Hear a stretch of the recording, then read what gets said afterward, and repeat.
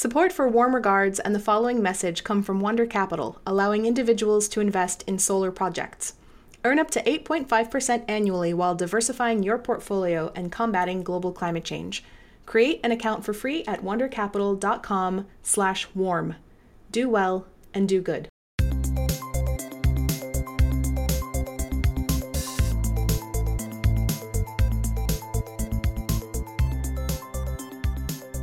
Hello, and welcome to Warm Regards, a conversation between scientists, journalists, newsmakers, and folks on the front lines of climate change. I'm Jacqueline Gill, a paleoecologist at the University of Maine. It's Thanksgiving week here in the US, which is one of my personal favorite holidays because on so many levels, it's really just straightforward. It's all about the food and the people eating it. So maybe you're traveling to be with loved ones, or you're dreading the conversations with your climate-denying Uncle Bob. And as a side note, I wonder why it's always like your uncle that's the climate denier, right? It's always crazy Uncle Bob. Maybe you're planning your first big meal or researching what your vegan, gluten-free kids can eat. And of course, the turkey is the main centerpiece of this holiday. Do you get the 39 cents a pound factory farm-raised mega beast? Or maybe you're opting for the free-range organic turkey that's been serenaded with classical music. Or maybe you're opting for a log of tofu, or my personal new go-to vegetarian favorite, a pumpkin stuffed with everything good. Like it or not, because it's about food and family, Thanksgiving comes with a lot of baggage, especially for those of us who are struggling with how to balance our personal choices with our political ones. Or maybe we're just holding on to some comforting family traditions as a way to escape the turmoil in our everyday lives. No matter how you slice it, pun intended, food is complicated, and our choices are influenced by our politics, our economic privilege, our culture, our religion, our ethics. For those of us who try to be conscious consumers, it can be really hard to parse the various options out there when it comes to eating and sustainability. And some of the biggest environmental impacts of our diets may have nothing to do with whether we eat locally or go vegan. Our guest this week is here to help us parse this all out. Tori Ligon researches food waste at the University of Arizona, where she's also program manager at the Take Charge America Institute. Tori, thank you so much for joining us during this holiday week. Thanks so much for having me, Jacqueline. I'm excited to talk about food waste. So this theme of food waste, it might not be really fair to start this conversation around a feast because for many people, Thanksgiving is all about the leftovers. So our goal is really to make much more than anyone could possibly eat in a meal. So maybe we're setting ourselves up to fail here with this conversation. So just to start in, you research food waste, but you're not out there in dumpsters weighing garbage. What exactly is the nature of your work? So food waste is an interesting subject to research because it's pretty tricky to figure out exactly what people are throwing away. And so there are people out there in dumpsters weighing garbage, but that, as you might imagine, is both a costly and quite messy proposition. And so I'm grateful for those people out there doing it. But even once we have numbers associated with how much food people are throwing away, it still doesn't address the question of why that food is being thrown away in the first place. And so my research really looks more at the why. What is it about the way that we shop for, prepare, and consume food in the United States in particular that is leading us to throw away the food that we throw away? Okay, so you've got three themes there: shopping, preparing, and consuming. Mm-hmm. Where are you finding some of the biggest issues? Well, I'll tell you. So a lot of the advice out there about how to reduce food waste tends to focus on the preparation side and sometimes the consuming side, like, here's how to make sure that you're preparing the right amount of food for the people you're feeding. If you have leftovers, here's how you can handle those leftovers in a safe way by freezing or otherwise managing them. But the fact of the matter is that food waste ultimately is the result of having too much food. Right? Because if you prepare too much food, you end up with leftovers. If you buy too much food, you end up with food in your fridge that goes bad. And so in my research, what became clear to me, and I didn't go in with this assumption to begin with, actually, I went in with the same assumption that a lot of people have, which is that if we can just learn how to prepare our food better, and handle our leftovers in a more organized fashion, that we could reduce food waste. But what I found in my research is that it's actually the shopping that is going to be the most impactful in reducing that waste. Because I don't care how organized you are about your leftovers, if it's a perishable item, there's a time frame that it has to be eaten. And so you need to have a reasonable amount that you actually can consume it. Okay, so that's interesting because it sounds like a lot of this problem starts way before the food even gets to the plate. And we tend to have a lot of conversations about food production and the way the food is grown, or the way the livestock are raised. But that the shopping angle is not something that I hear a lot about, except common advice that I get as someone who cares about this is that maybe buying in bulk is a solution to these problems. But it sounds like from your research, I was digging around a bit, that buying in bulk may not be the magic bullet to solve this food waste issue. Can you talk about that? Yeah, in fact, that's kind of the punchline that I've kind of come to as a result of my research, is that buying in bulk can be exactly the wrong strategy in many cases. So when I think about food shopping, and I should tell you that I actually come to academia with a background working in the natural food industry. And so I previously worked in marketing and education, and I would talk to consumers all the time. And as somebody who cared about climate change and sustainable food systems, I found myself digging into these conversations about how our food was grown and how animals were treated, and even questions about the footprint of food based on how far it had traveled, local versus regional versus nationally or internationally produced goods. And what originally got me interested in the research on food waste is that I stumbled upon this statistic that 40% of our food in this country ends up in landfills. And I had this kind of aha moment that, on some level, it doesn't even matter how we're growing the food or how far it's traveling to us if we're throwing away almost half of that food. There's this low-hanging fruit here, which is addressing waste and inefficiency that's going to make such a difference compared to kind of getting into the weeds about whether, organic versus biodynamic versus, whatever other farming system is best, or whether, 100 miles is the right radius to draw around local food. All of these questions that people who care about food sometimes talk a lot about. And not to say those aren't important questions, but there's this much more gigantic question of, why are we throwing away so much food? And one of the problems that I have, I guess, sort of uncovered in my own studying of this problem is that our lifestyle today pushes us toward bulk shopping. And bulk shopping means that we almost inherently buy more than we need. And if you buy more than you need, you will end up with waste. It's sort of a truism in terms of the way the universe works. If you have more than you can possibly use, some of it will be waste.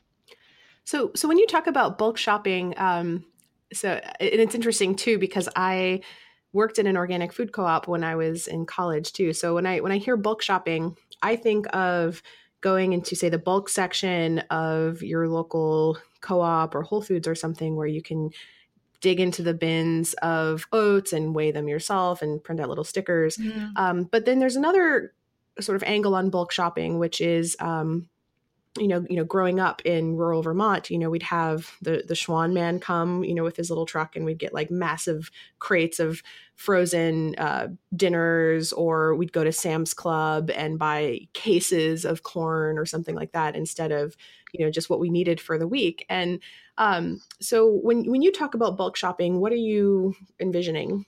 Yeah, that's a great question because you're right. Bulk is used in multiple different ways. And so, what I am talking about when I'm talking about bulk shopping is because I think all of the scenarios you described in your own shopping are sort of maybe niche food systems that the majority of Americans aren't necessarily encountering. And so when I'm talking about bulk shopping, I'm talking about the mainstream American shopper who goes to a Safeway or even a Costco and has the option to buy a package of 3 for the price of 2. Or 5 heads of lettuce at Costco that are cheaper than 3 heads at Safeway would have been. So we have, in the United States, we are very price sensitive about food. It's kind of interesting because compared to international places, other countries around the world, and compared to other points in time in American history, we actually pay a smaller percentage of our income for food than we did at other times and than other people do. But American shoppers care a lot about value when it comes to food shopping. And one of the things that I found in my research is that the price point that people are paying is a very salient number. So people tend to have a sense about, especially the common things they buy, they tend to have a sense about what is a good deal on that item. And people are really swayed by a good deal.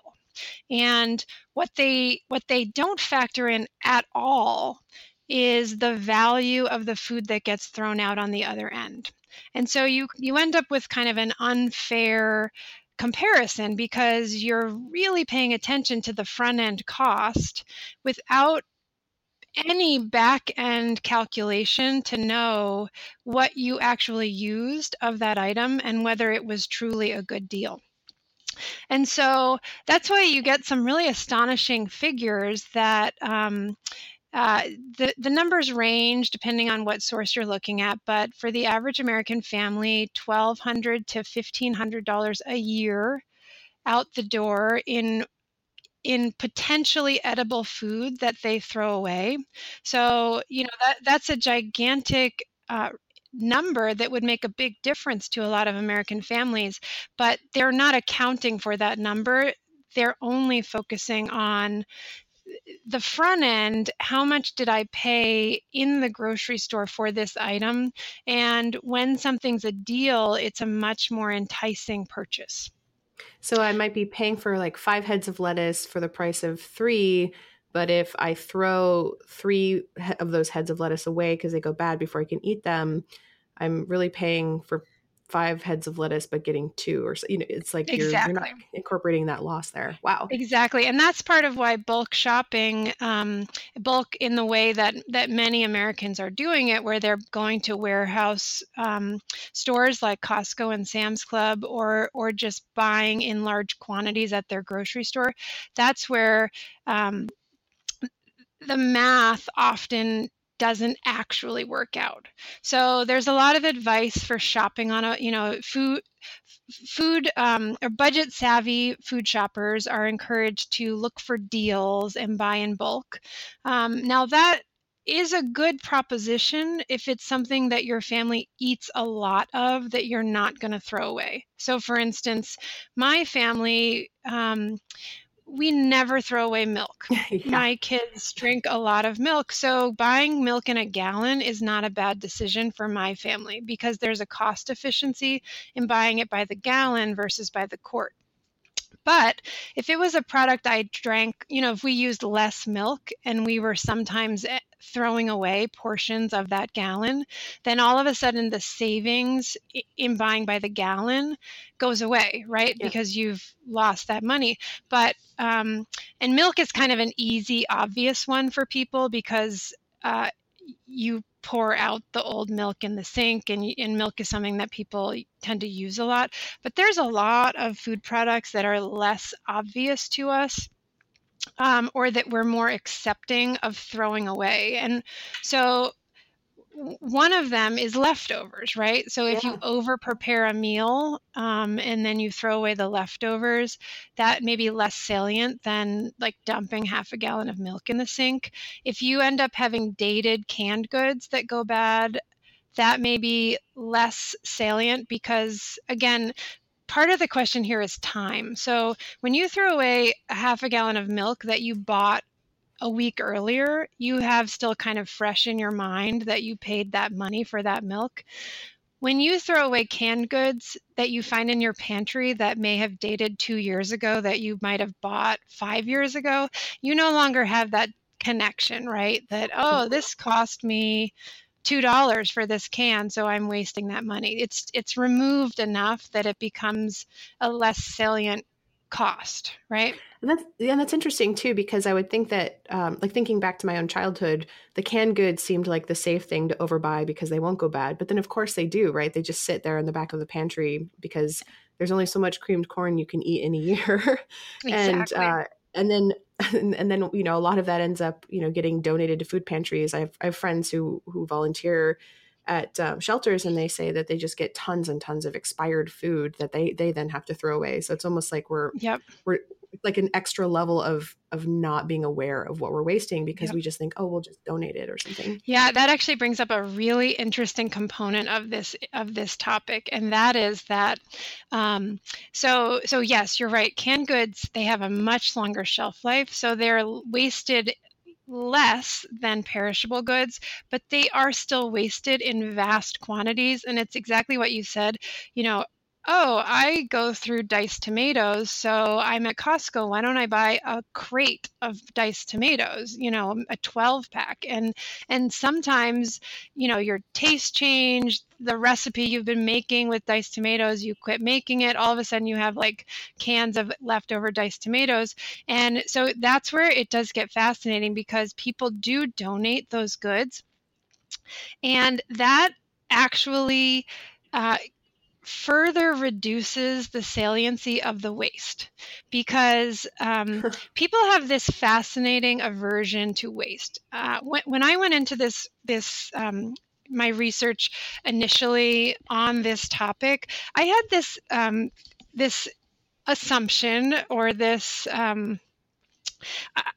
I believed that maybe I was more concerned about food waste than the average person, because I felt really kind of disgusted when I heard that 40% of the food that we're growing gets thrown away. And so I thought, well, maybe I'm just like kind of especially attuned to this issue. And I felt like I didn't waste very much food. And so maybe, all these other people just don't care about this. And so they're just throwing away perfectly good food.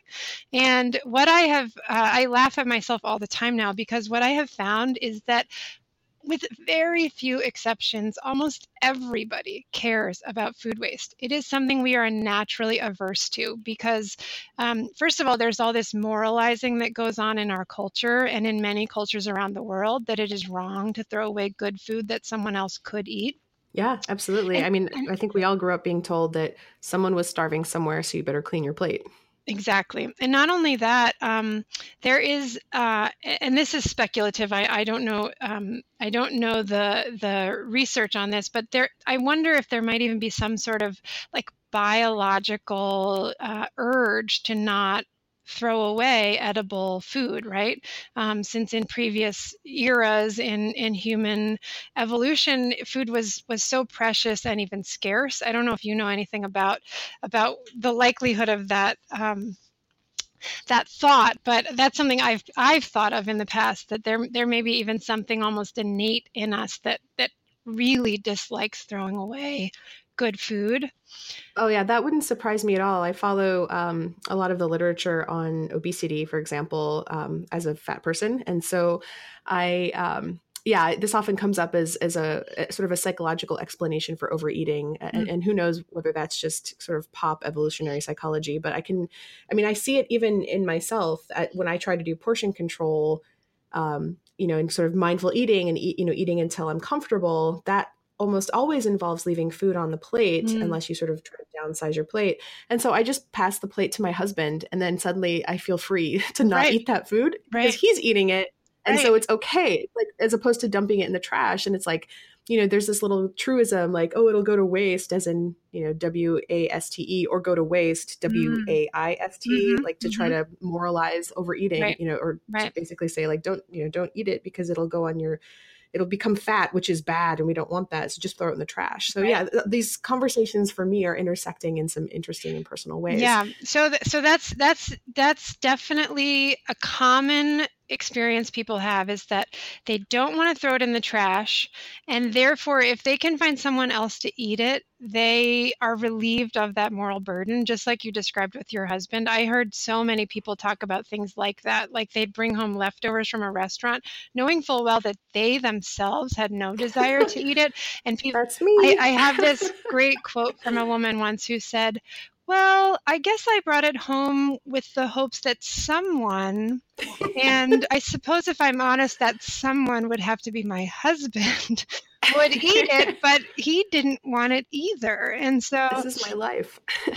And so the same thing is true, though, coming back to our earlier conversation about the food pantries. If you can donate that food, the guilt is lifted off your shoulders, even if in the back of your mind you kind of know that the food bank is throwing it away because it's expired anyway. But still, there's that, it's them throwing it away. It's not you. So it's no longer on your shoulders to throw away that food, because the food pantry is the one that made that decision to throw it away, right?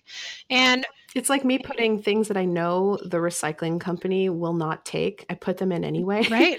Where it's like, I can't, like the plastics are numbered. I'm like, well, I can't put number 6 plastic in, but I still do it because I just can't bring myself to throw it in the trash. Exactly. That's exactly it. So we're lying to ourselves. We lie to ourselves all the time, because again, what I discovered is that food waste is a kind of uniformly aversive topic. People hate throwing away food. And so this is where I laugh at myself, because almost everybody I have talked to, and I've talked to a lot of people about this, almost everybody I've talked to has said some version of, well, I think I just care more about food waste than your average person because I throw away almost nothing, but I see my neighbors, my family members, my friends, they are throwing away a lot of food, but I generally don't. And that was exactly how I was when I came into this, that I felt like I had this, specialness about me, that I cared more about this than other people. Nope. It turns out we all care about this topic, and yet it is a really challenging problem to solve. And so we all go to great lengths to convince ourselves that we are not part of the problem. And so that... Oh, go ahead. I was just going to say, that is the donating of the food to the food bank. It is the foisting of your leftovers off on other members of your family, and other ways that we kind of hide the way we waste. So, and just one more kind of funny anecdote that comes up a lot is that people talk about how they can't possibly throw good food in the trash. And so what they do is they put food they know they don't want back in their refrigerator, because they can't throw it away until it's molded, right? And this isn't even always like a conscious decision. It's that you put the food back in the fridge, and then at some point down the line, it is going to be growing green fuzz.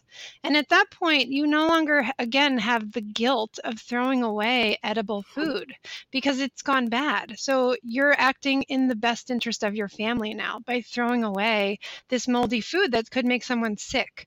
So we kind of shift that the guilt of throwing away food into this sense of, well, it was inevitable at that point, right? I had to throw it away. It had green fuzz growing on it. It's become poison. Yeah. Right.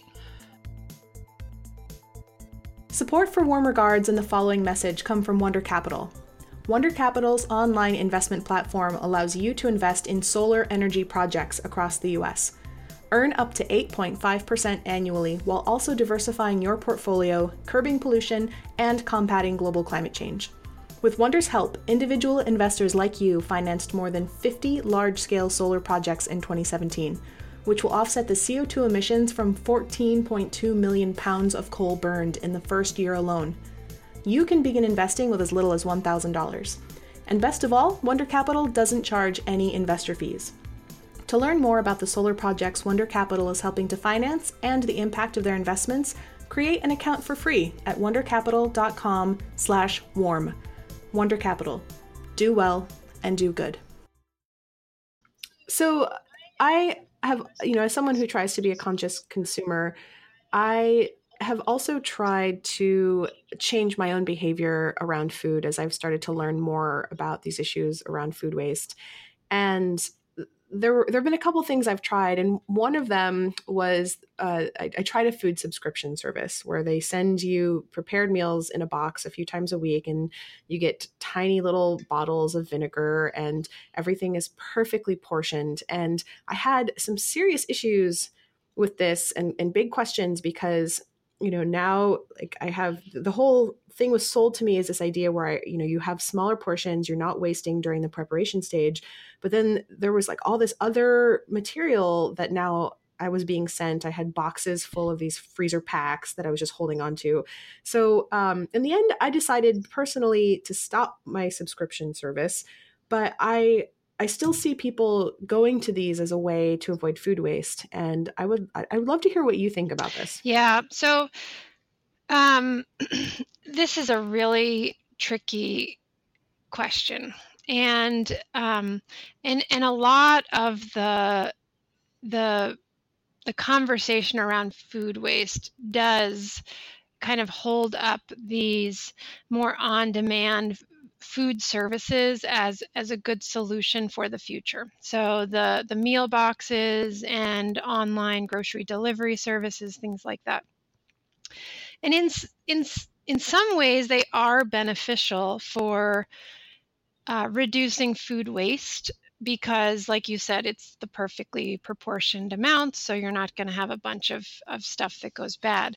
But you absolutely point out the problem here, and that is that we have to weigh the extra packaging for one thing, as well as the environmental costs of shipping.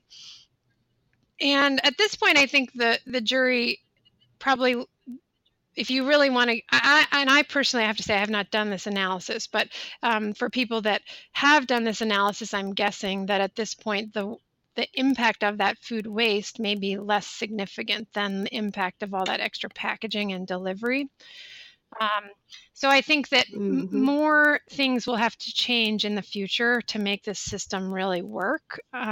In particular, more fuel-efficient delivery systems, so moving to electric vehicles and other less impactful delivery, and then also some sort of better packaging. There's a lot of interesting new research on edible packaging, so the plastic wraps that are made out of cornstarch derivatives and algae and other things. And again, that's kind of outside of my research purview, but there's some interesting stuff happening right now in that area, which I think could make a huge difference down the line. Because the one thing I will say about the delivery boxes is that if you could address the packaging and the delivery service, then you probably do get some valuable efficiency. So one thing that sometimes people point out is that, well, they sent me a half a stick of butter, but what about the other half? Well, hopefully they sent that to somebody else. And then when you talk about the produce trimmings, hopefully those companies who are preparing the ingredients, they are disposing of those trimmings in most likely a more environmentally friendly way than the average household, because they're probably either sending them to an animal feed lot of some sort or composting. And the reality for the vast majority of American households is that they're not. They are putting their food waste in the trash. And then that food, that organic material is going to landfills. And that's the worst possible scenario for our food.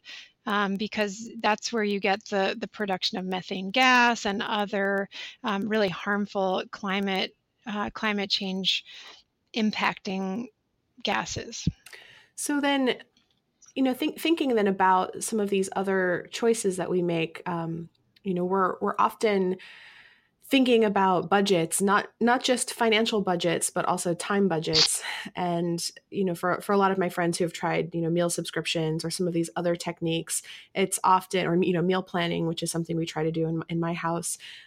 It's both a matter of the actual money that we're spending, but also our time. And coming from a working class background, I think a lot about the costs of these kinds of practices, but also the many ways in which we're trying to balance and weigh these different choices. So, you may care about the environment, but you don't have enough time to grow your own food in your own backyard, or you may be making choices because you may be buying the 39-cent a pound turkey because that's what you can afford, and the other option is no turkey, and that's not an option. So, could you talk a little bit about what do you see Americans really struggling with in terms of the costs of and the benefits of these different strategies around food?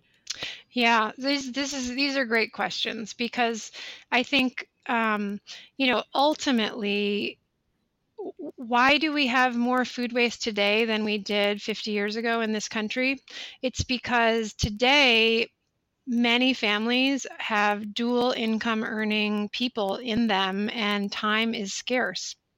And so you no longer have an individual who in decades past would most likely have been a woman, whose primary function was household management, which included developing substantial expertise on how to plan menus, how to shop efficiently, how to cook in a way that maximized value in terms of, both cooking in larger quantities and also utilizing ingredients that were maybe more affordable because they were particular cuts of meat or in season, things that really made the food more affordable.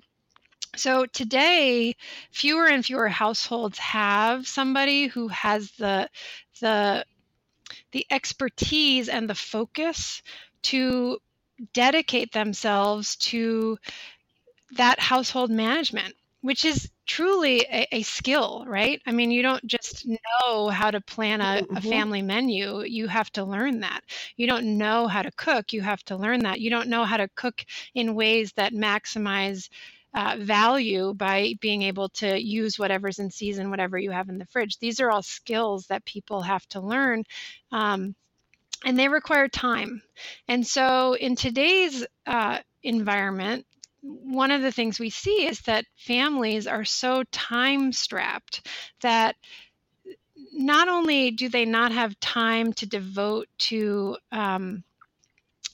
really putting energy toward effective planning and shopping, but the other thing that you see, which further complicates this, is that you actually no longer always have one individual who's in charge of it all. Oh, right. So again, like decades ago, it was probably a woman who did it all, right? She was in charge of everything related to food, the shopping, possibly even the gardening, but certainly the cooking and even the cleanup. So she was an expert because she knew the whole process from start to finish. She saw how much food did she need to buy to feed the family, because she saw how much was left over, and she was the one who cleaned the kitchen after the meal.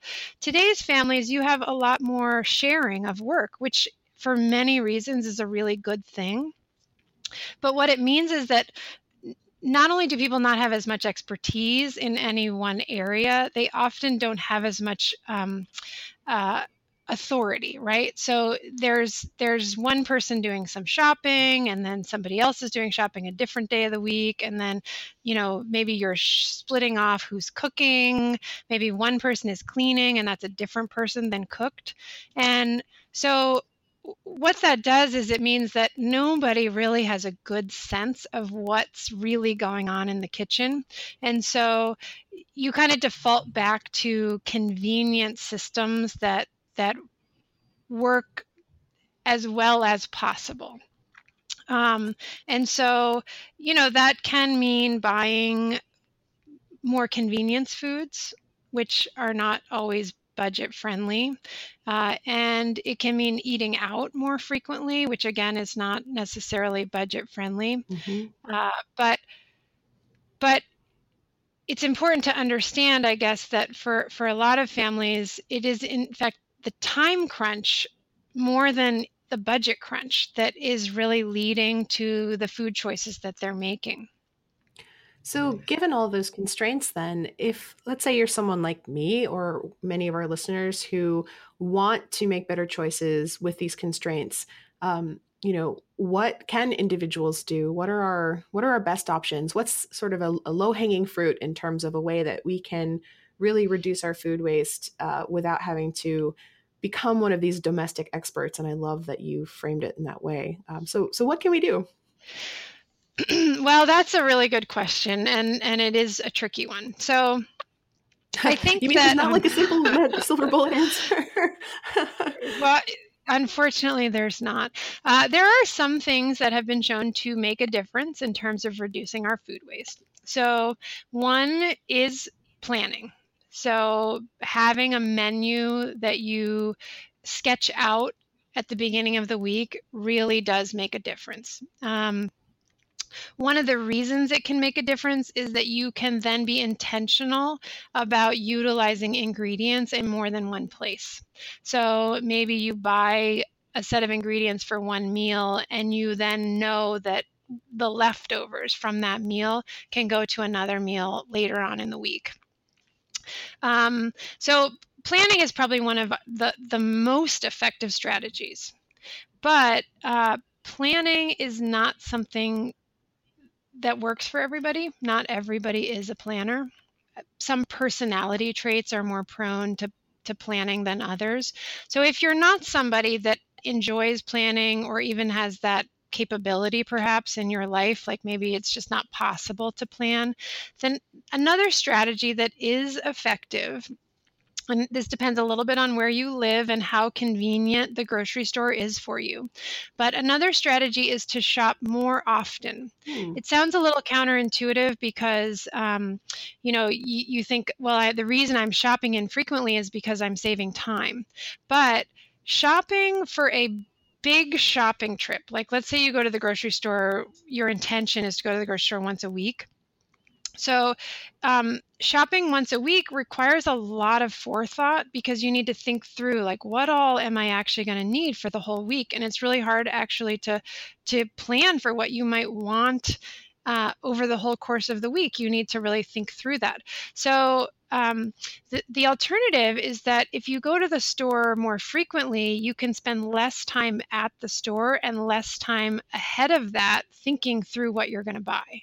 Because if you're just buying food for tonight or tomorrow night, it's easier to, we call it affective forecasting. So it's easier to forecast what you're going to feel like eating tonight and tomorrow night compared to like 5 or 6 nights in the future.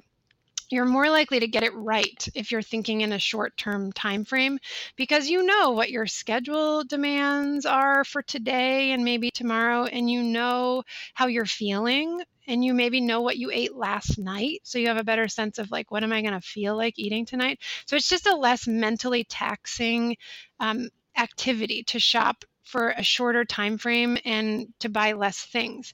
And while it may cost a little more upfront because you're not going to take advantage of all of those bulk discounts that we talked about at the beginning of the show, like, buying 5 heads of lettuce at once, if you can consciously factor in the value of the waste, you may find that from a financial perspective, you're not actually worse off. Right? Because if you're not throwing away as much, because you're more accurately predicting what you're really going to eat tonight and tomorrow night, then even if you pay a little more upfront because you're buying in smaller quantities, in the end, you may be better off financially.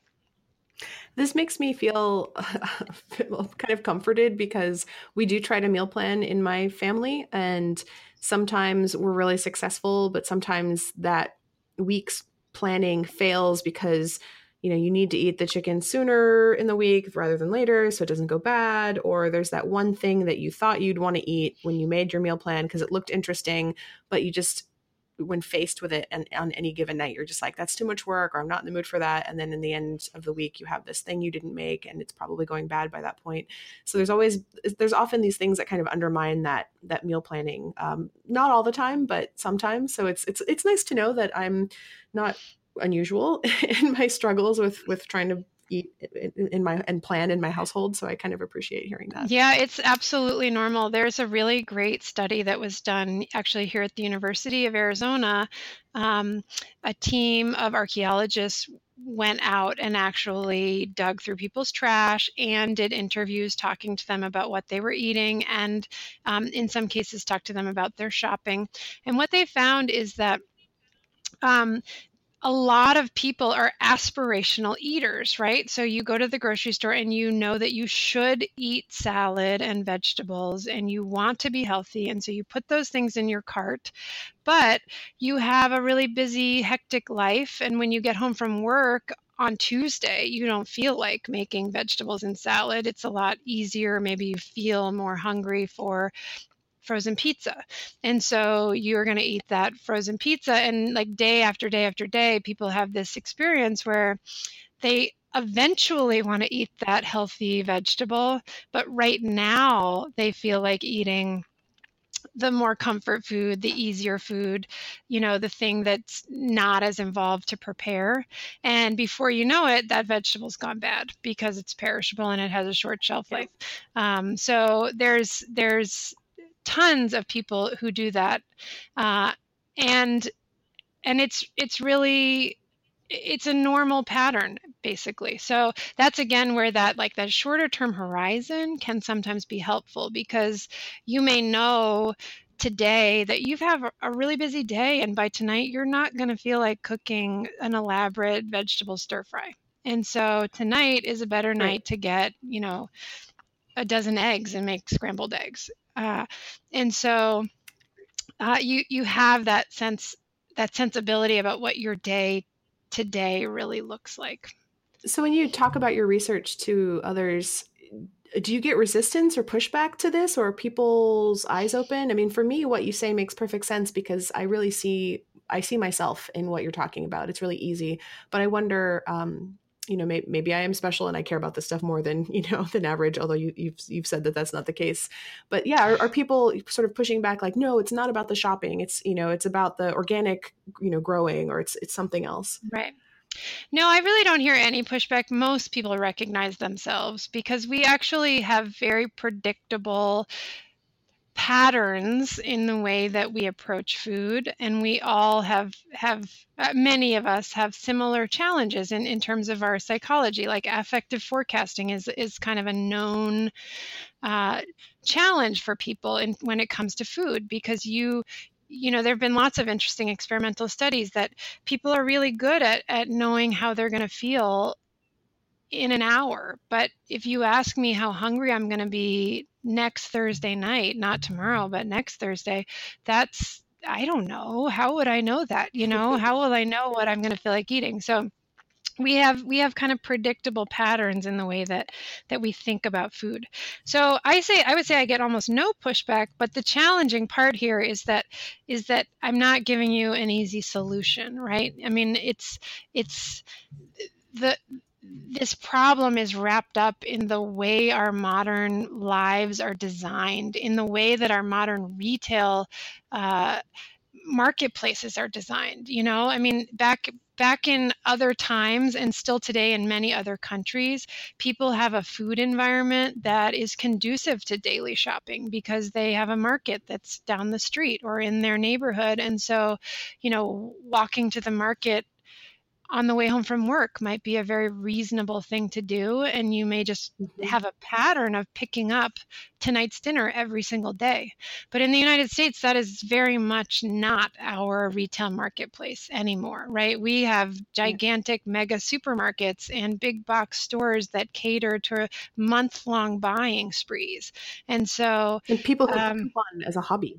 and people who right? coupon, absolutely, yeah. And people who, and not only that, we have, this is another really interesting component of this that we haven't even gotten to talk about yet.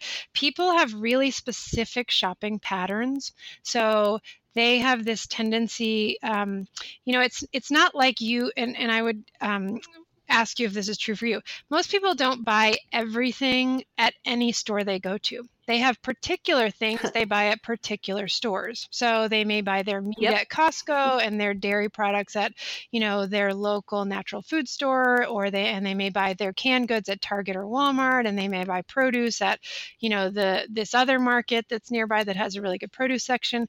The average American shops at between 4 and 7 grocery stores on a regular basis. Wow. And so what that means is that when you go to the grocery store, you're not actually shopping for everything. You're shopping for the things that you buy at that store. Mm-hmm. And so you have a tendency to stock up on those particular things, because who has time to go to 7 stores every single week? Right. So you're, by kind of nature, the nature of that shopping pattern means that you're not really shopping for a week. You're probably shopping for like the next couple weeks at that store. My nearest Trader Joe's is like 2 hours away. So we have like sprees there. Yeah, absolutely. Exactly. So that's exactly a perfect example where our palates, if you will, have gotten very refined. We like particular products from particular stores. We are no longer content to buy white bread at the local supermarket that is down the block from our house. We want a particular brand, and we want it to be, this particular, health qualities about it. So we are willing to go way out of our way to go get it at a particular place. But again, that pattern, it's a natural adaptive tendency then to overbuy when you're there. Because can you imagine driving 2 hours to Trader Joe's and getting home and realizing you didn't get enough of something? Yeah, exactly. Or you forgot something, it's a much more painful realization to not have gotten enough than to realize at the end of the month that, we didn't get through quite as much bread as I thought we were going to, so I'm going to have to throw this away. Especially given that food is fairly cheap in our culture. In America today, it is actually less painful to overbuy than to underbuy. Right. Except when you talk specifically about food waste. And then that is uncomfortable. But because we do a really good job of kind of averting our eyes and not noticing the ways that we ourselves waste, we pay much more attention to the inconvenience of not having something that we need. And we are much more likely to buy a lot at every store. Whereas, in another place where you had a small market in your neighborhood and you just buy on a daily basis what you need for dinner, you just probably buy what they have. You don't necessarily get to pick your most perfect brand of bread. Oh yeah, you just buy what they carry. Yeah, I see that too when I do my weekly meal planning. That involves at least 3 stores and maybe a farmer's market or something. But if we are not meal planning and we just buy night to night, I'm not going to go to 5 places for tonight's dinner. I just go to 1. So that makes total sense. Well, so we're approaching the end of the show here, but I have to ask, because of the holiday, kind of to end on a fun note, what do you do for Thanksgiving? What is your meal going to look like? Actually, this year we are hosting Thanksgiving for about 20 people, wow. Which is the biggest Thanksgiving that we've ever hosted, and I'm excited because the people that we have Thanksgiving with, I think we have a really nice sharing of the work that we've developed over the years. And so everybody contributes. So we are only making 3 things and everybody is bringing.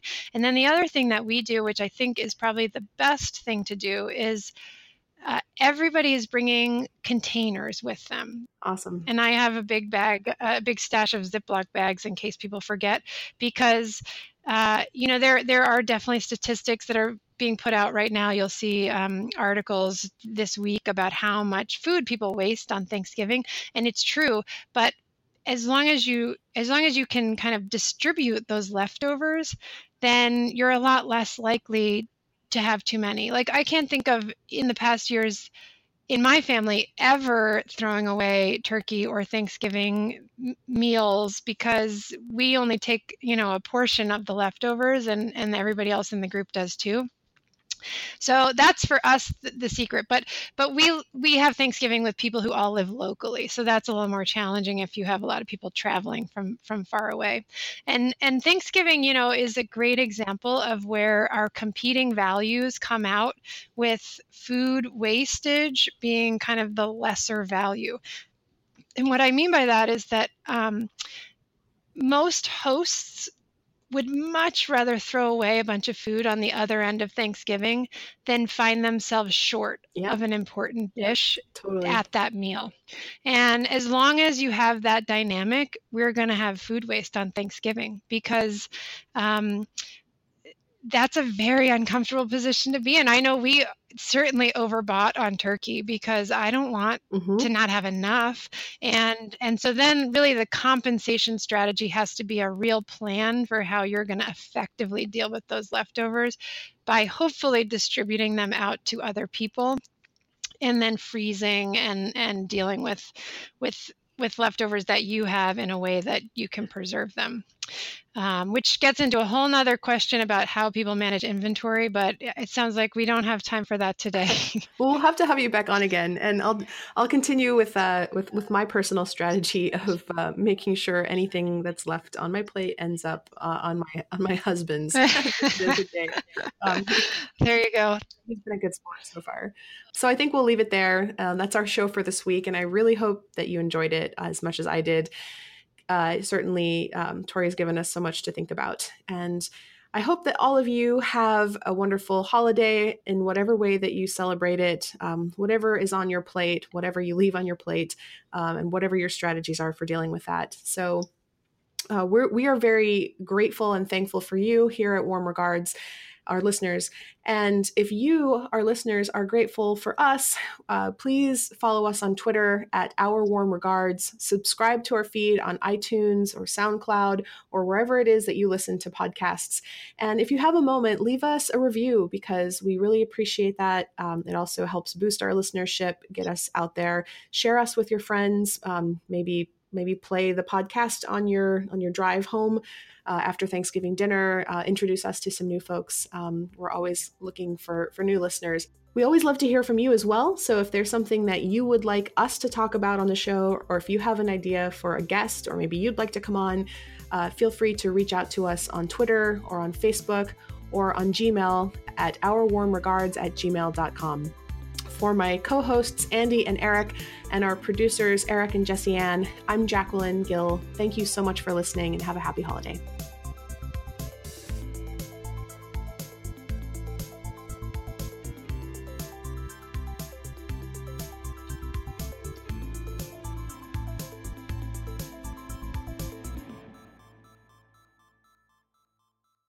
We'd like to thank Wonder Capital for their support of Warm Regards. Wonder Capital is an award-winning online investment platform that allows individuals to invest in solar energy projects across the U.S. Earn up to 8.5% annually while diversifying your portfolio, curbing pollution, and combating global climate change. Create an account for free at wondercapital.com/warm. Wonder Capital. Do well and do good.